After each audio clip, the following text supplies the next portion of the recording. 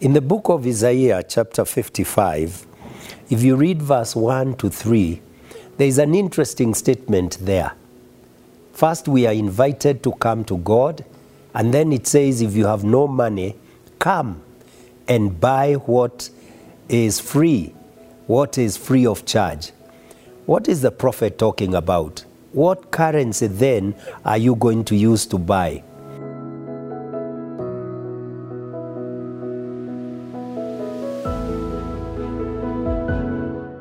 I think the prophet here is talking about the provisions of grace, because grace is that which we don't deserve, that we don't merit, and it is given to us.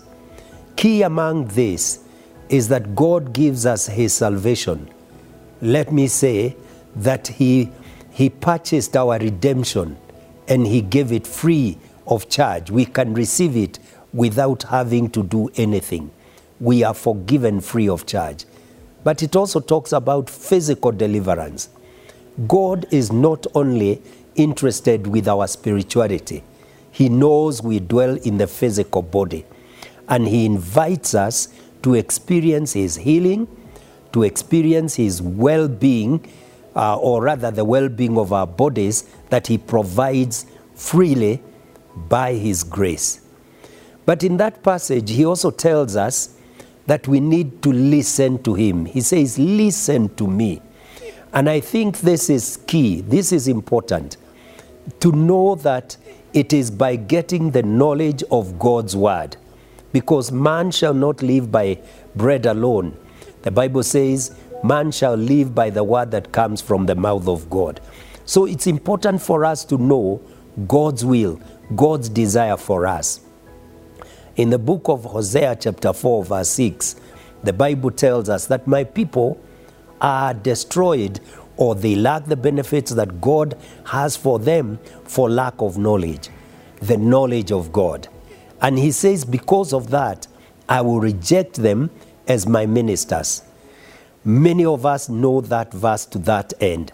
But if you read on, it says, because you have rejected knowledge, I will reject your children. What God seems to be telling us is that when we refuse to listen to him and to get to know what he expects of us, he will not only reject us and we will suffer the consequences for it, but he will also reject our children and they will suffer the consequences. So the rejection of God is also generational until we turn to him. But it is not just listen to him. It is good to have the head knowledge, but that's not the end. God also tells us that we must obey. We must live according to that word. And that is the key that unlocks the blessing of everything that God has provided by his grace. So the question, my friend, is, will you come? Because that's the invitation, and the invitation is for everybody. When you come, will you listen to God? That is going to be very helpful in knowing the will of God.